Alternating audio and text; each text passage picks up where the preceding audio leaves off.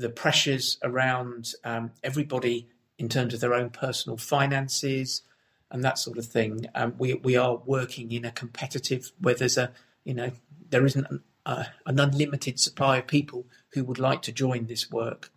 Yeah. Also, for those who want to do it vocationally, it is challenging. It is working in some of the more difficult areas within our community, and that's not everyone's bag.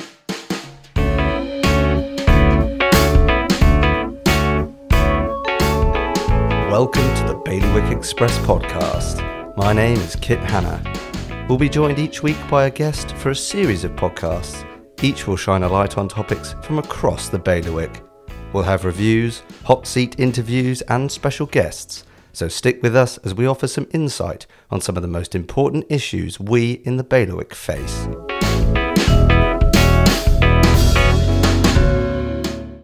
Bailiwick Law Enforcement's annual report for 2021 has revealed a modest reduction in recorded crime compared to previous years. However, COVID and Brexit continue to cause disruption to the police and border agency.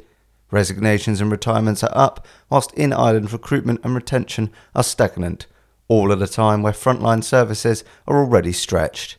I sat down with the head of law enforcement, Rory Hardy, to gather some insight on all these challenges and more. Why has it been so difficult to recruit staff over the past 2 years, let's say? Okay, so one of the reasons that during the pandemic we planned a number of rounds of recruitment, but because of the pandemic, our recruitment process is fairly long-winded. We have to do assessment centres, we have to bring people together to do role-play exercises, group interaction, because the skills you need for law enforcement, we do quite a robust process before we recruit people into the organisation. So we had some delays and we had a number of recruitment sessions that we had to cancel just because we couldn't run them. We also, unfortunately, lost through retirement, through resignation, a number of members of staff. So where we would have run recruitment processes to fill gaps from attrition, we were unable to do so. And that, over a period of about 18 months, hit us very hard. We have now, post-2021, obviously into this year, 2022, run a number of recruitment processes. We have recruited in policing some transferees from UK forces, and there have also been occasions where we brought in seconded officers from the UK to help us with short-term gaps. So, for example, where we've had to do local training, we've had abstractions over the summer period where we have a rise in operational requirement, but also we have staff who need to have their leave and that sort of thing. We had to just bring in some additional resource to make sure we had enough frontline operational staff to keep our frontline operational work appropriately resourced. But I think Guernsey is a very challenging labour market. I think the pressures around everybody in terms of their own personal finances and that sort of thing. We are working in a competitive where there isn't an unlimited supply of people who would like to join this work. Yes. Also, for those who want to do it vocationally, it is challenging. It is working in some of the more difficult areas within our community, and that's not everyone's bag. The people who do join, the people who do thrive, really have that vocational element to it, and they want to make a difference. And I think law enforcement can offer a whole variety of different careers. From obviously, some of it is more investigative, more intelligence-led. Some of it is frontline operational work. So, for example, working on the borders, engaging with people coming across borders, dealing with frontline operational policing. It's that huge variety of work. And sometimes we recruit people who think that work will be right for them, and it isn't. And sometimes, not everybody stays for the career that we hope they would have. So it is a challenging, the picture around recruitment, the picture around retention, there's not one specific area that if you fix that area would solve the problem. So what I would say is we are looking to recruit again in 2023. We've done a lot of recruitment attempts in 2022, but 2021, really coming off the back end of the pandemic, was a very difficult environment.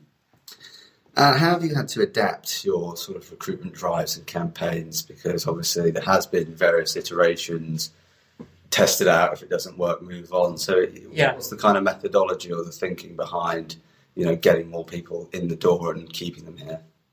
Yeah, I mean, I think within a small island community, recruiting local applicants has been a challenge. We've tried to vary our public, the way we've appealed to the public, like a career like no other. We've tried to get officers who work within the organisation to do testimonies.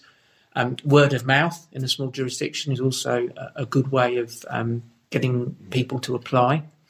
And one of the things that we've done recently is invite people to come and join us, to do a ride around, do shifts, come and actually talk to some of the staff. And I think one of the real positives about working within law enforcement is that once people are working in the organisation, we really do support one another, because we understand the complexity of the work. We understand at times how difficult the work can be. In my annual report, I refer to some of the impact on staff and how, coming to work, you don't know what you're going to deal with when you turn up to start your day's work or your night's work. And it can vary from something very straightforward and simple that's no impact on you at all, when you can then suddenly be dealing with something that really can be quite difficult, from a suicide, a really serious road traffic collision, working with other blue light services. And of course, that does have impact on people, seeing and dealing with some of those things. Some of the offences we have to investigate, child abuse offences, domestic abuse, we see those bigger pictures, and it is challenging work. But part of my job is to make sure we've got the support there for staff dealing with that kind of work. Sometimes it can be long hours. Sometimes having to respond to investigations or dealing with complex, protracted investigations at short notice, it can have a massive impact on people's personal commitments and personal lives. But, that's all part of the work we have to deal with.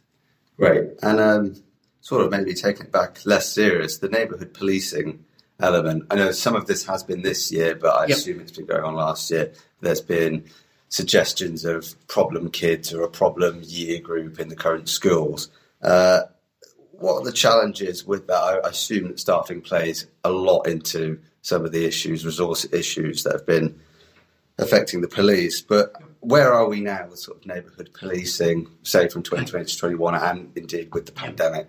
Okay, so breaking down the first part of your question, dealing with some of our more challenging cohorts of young people, we work in partnership with other stakeholders around it. So education, youth commission, sports commission. There are a whole host of other bodies in Guernsey that if we can bring them together and we can all be aware of the information or the concerns and what the problems are, that sort of multi-stakeholder impact, and I include social services in that, are some of the issues that we've been dealing with. It is complex because obviously we've got a responsibility around safeguarding. We've got a responsibility around missing people, particularly missing people who are young people who may have additional risks and concerns.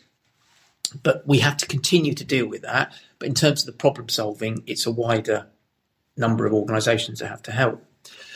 With some of the pressure on our numbers, our neighbourhood policing team has been not as strong as we would hope. We've recently appointed a new sergeant into neighbourhood policing to really start that whole process of building again the engagement with other agencies, dealing with some of those problems. It's about preventing problems becoming not as big or as complex, trying to deal with things early. So it's engagement with schools, engagement with youth groups, engagement with the constables, the parishes, all that kind of work is hugely important. If I had a brand new box of police officers and I could just open that box and pull them out, I would put some of that resource definitely into more neighbourhood policing officers. I would. But as the report reflects, the numbers we've been working with, the necessity to make sure we're policing against risk, which is what is the real issue that, we need to try and get across to our community, that, safeguarding, public protection, dealing with vulnerability, mental health, all those sorts of areas. The pressures on us are huge, but we will continue to manage our resource against the risks to harm, the risk to crime, and also the risk to the wider public as well. Domestic abuse, there seems to have been an increase in that 2020, 2021. I'm not going to presume what I might think the reason is, but if you could maybe give some context as to why that is, and that's obviously quite a big segment of crimes committed in Guernsey is domestic abuse. I think as a community, as a society, the understanding around domestic abuse is becoming greater. One of the pieces of work we highlight in the report is Operation Encompass, where we're sharing information with education around young people who have potentially been witnesses to or involved in a domestic abuse situation. And I think society is slowly understanding the huge impact domestic abuse has. It has impact, obviously, on those people who are in abusive relationships, who are victims of abuse, impact on perpetrators, impact on their families, impact on people's employment, on their education, on their health. The whole environment of domestic abuse is something that people are becoming more aware of. Within policing, for example, later this year, we've got a huge piece of training plan for our officers to really drill down more into the coercive and controlling behaviour elements of domestic abuse, to look into the more, it's not just about one party punching another party in a domestic situation. It is so much more complicated than that. It's so much more serious than just what was perceived domestic abuse years ago. And that's what I think is changing. People are more willing to support. There are excellent other agencies who are working in that space as well, like SAFER, which are providing support. We obviously have a refuge, which allows people to come out of potentially really harmful domestic situations to a place of safety, to give them space to try and find their feet and find a way out of what is a very difficult situation. But I think there's still a lot of work to do in that space and prevent domestic abuse, educate people about what are acceptable and unacceptable behaviours, particularly in young people who will be growing up, going into relationships. And, you talk about some of the problem cohorts of young people. There are some very worrying trends and behaviours we see in some of those young people that we fear will lead on to some of them probably ending up in abusive relationships, whether as victims or as abusers. And it's trying to break that cycle through education and through support that is a massive challenge. Of course, they've been legislated for. Recently, we have the Justice Framework. It's been approved. Children's law is hopefully going to be discussed in the States this week if they get around to it. But those are all things that you can see coming from law enforcement, coming from politicians and civil service trying to address this. And there does seem to be provisions in there for education and raising awareness about that. So that's all good. Okay. This is just a quick one. I noticed 10 poisonings in the statistics. What are those related to? Is that spiking? Is it spiking? It's spiking and or maybe, alcohol drink spiking as well as drug spiking. Yeah. But we have a new testing regime around drink spiking. So when anyone alleges that they have been through a drink spike, providing they're within the window that allows us to test, we do test. At the moment, the evidence we seem to see is that it is possible that people have had their drink spike with additional alcohol, but with regards to drugs that may be used to spike, we haven't had any concrete evidence of seeing a specific drug being used. But unfortunately, we fear that alcohol probably is the primary cause of vulnerability. Right. And I think certainly when you look at the area of sexual offences and consent and people's ability to consent, I think intoxication through alcohol, for example, is one of the big areas that still causes huge vulnerability to people. And that, some of our sexual offences or allegations are very much driven through victims being unable to consent because of intoxication. Yes. Quite rightly, they should report that, and quite rightly, we will investigate them. Good, thank you. That was just a quick one. Okay, immigration application increase. I think it was 250+% in increase in processing applications last year. And then obviously, we've recently had the population policy letter out from Home Affairs, and I know you obviously work very closely with Home Affairs, but how does that, what are their suggestions or the implications of, say, net 300 plus into the island to sustain the workforce? What implications is that going to have on? Well, the growth in population is a political issue rather than a law enforcement issue. We'll continue to process applications for people who apply under the law and apply under the appropriate ability for us to allow people to come to the jurisdiction to work. I think what it does demonstrate is how tight the labour market is here, and that, you know, other businesses and industries are able to bring in people under short-term contracts and short-term immigration to just get their businesses to run, particularly in hospitality. As an organisation, our commitment is to try and turn around these applications as quickly as possible and as efficiently as possible, because we know businesses are dependent on that type of labour. Sometimes there are delays. I would like to highlight that sometimes the delays are not the fault of customs and immigration, because it's probably down to the information the individual may be supplying, or there may be concerns as to the legitimacy of the information they're supplying in order to try and come in.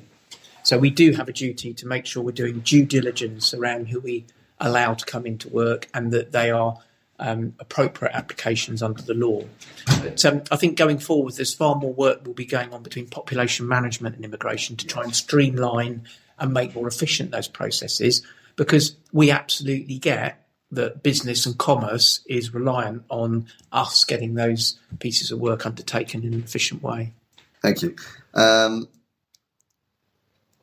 If I could move on to drugs now, just at the end, just while we have a bit of time. Yeah. So I noticed there's been a 2020-21, there's approximately 1.4 million reduction in Class B seizures, particularly for cannabis and cannabis resin. Yes. The total seized for 2021 is 1.3 million down overall. Yep. So obviously the cannabis resin forms a huge part of that 1.3 million on Class B. And obviously recently we've had much wider proliferation of medicinal cannabis. So what are the challenges with cannabis policing now that I don't want to presage this, but I would imagine that there's a lot more cannabis in islanders' hands than there might ever have been. So, first of all, dealing on the value of seizures. Sure. 2020-2021, obviously travel was hugely down, and the ability of organised crime to disguise large quantity commercial importations was significantly reduced. And what we've seen through the statistics is a large number of small personal importations, more likely organised via the dark web, which customs officers have picked up at predominantly postal or courier-related deliveries into the island. So because of the pandemic, we didn't see as many large-scale commercial-type importations. It was very much down to individuals bringing small amounts in. I absolutely accept that the introduction of medicinal cannabis has provided an alternative method upon which cannabis is getting into our community. When it was initially proposed under the NICE guidelines, the predictions of the numbers of our population who would be prescribing to medicinal cannabis was very, very small. The numbers who actually are now is significantly well above expectations when they first looked at it, hugely above. We have seen evidence of people who use or are prescribed medicinal cannabis using that outside the terms and conditions of that use. It is causing us an increased concern, and it is highly likely that prescriptive cannabis is finding its way into the illegal market. Yes. However, we will continue to police it, and if we find individuals who are breaching the terms of their prescribing, we will take the appropriate action. I suppose another kind of modern challenge is this. I go to court very often, and there's an increase, it seems to be an increase in sort of vape bottles and these synthetic cannabinoids getting in, which is probably, I would imagine, easier to attempt to bring into the island or cross a border. So that matched with this sort of secondary black market from medicinal cannabis, I can imagine is great. And I would just like to put very publicly that some of the vape cannabis, synthetic cannabinoid substances are exceptionally toxic and dangerous. And people using them and procuring them illegally are potentially putting themselves at significant risk because they may not necessarily fully understand the toxicity and the chemicals which are contained within some of these products. and they are potentially posing huge risks. So, like any illegal drugs, one of the reasons that we are very strong on trying to protect our communities is these substances can cause significant harm, and they aren't necessarily prepared by legitimate drug companies or people who have the appropriate controls and regulation to make sure what it says on the tin is exactly what it is. And people are potentially putting themselves at huge risk. So we will continue to do everything we can to stop substances like that getting into our community, because it could cause serious harm. It's the same as ecstasy tablets and things like that, that people think, oh, I'll just take one and I'll be fine. And we've seen locally the risk that can be posed from using illegal substances like that. That's why we do the job we do, because we're trying to keep everybody safe. Thank you for listening to the Bailiwick Express podcast. The title track was Shift My Weight by Luna. If you enjoyed it, please like and subscribe, and remember you can always head to bailiwickexpress.com to stay right up to date with whatever is happening in the Bailiwick. You can find us online, on social, on email, and on internet radio. There'll be more from me, Kit Hanna, and the Bailiwick Express news team next week.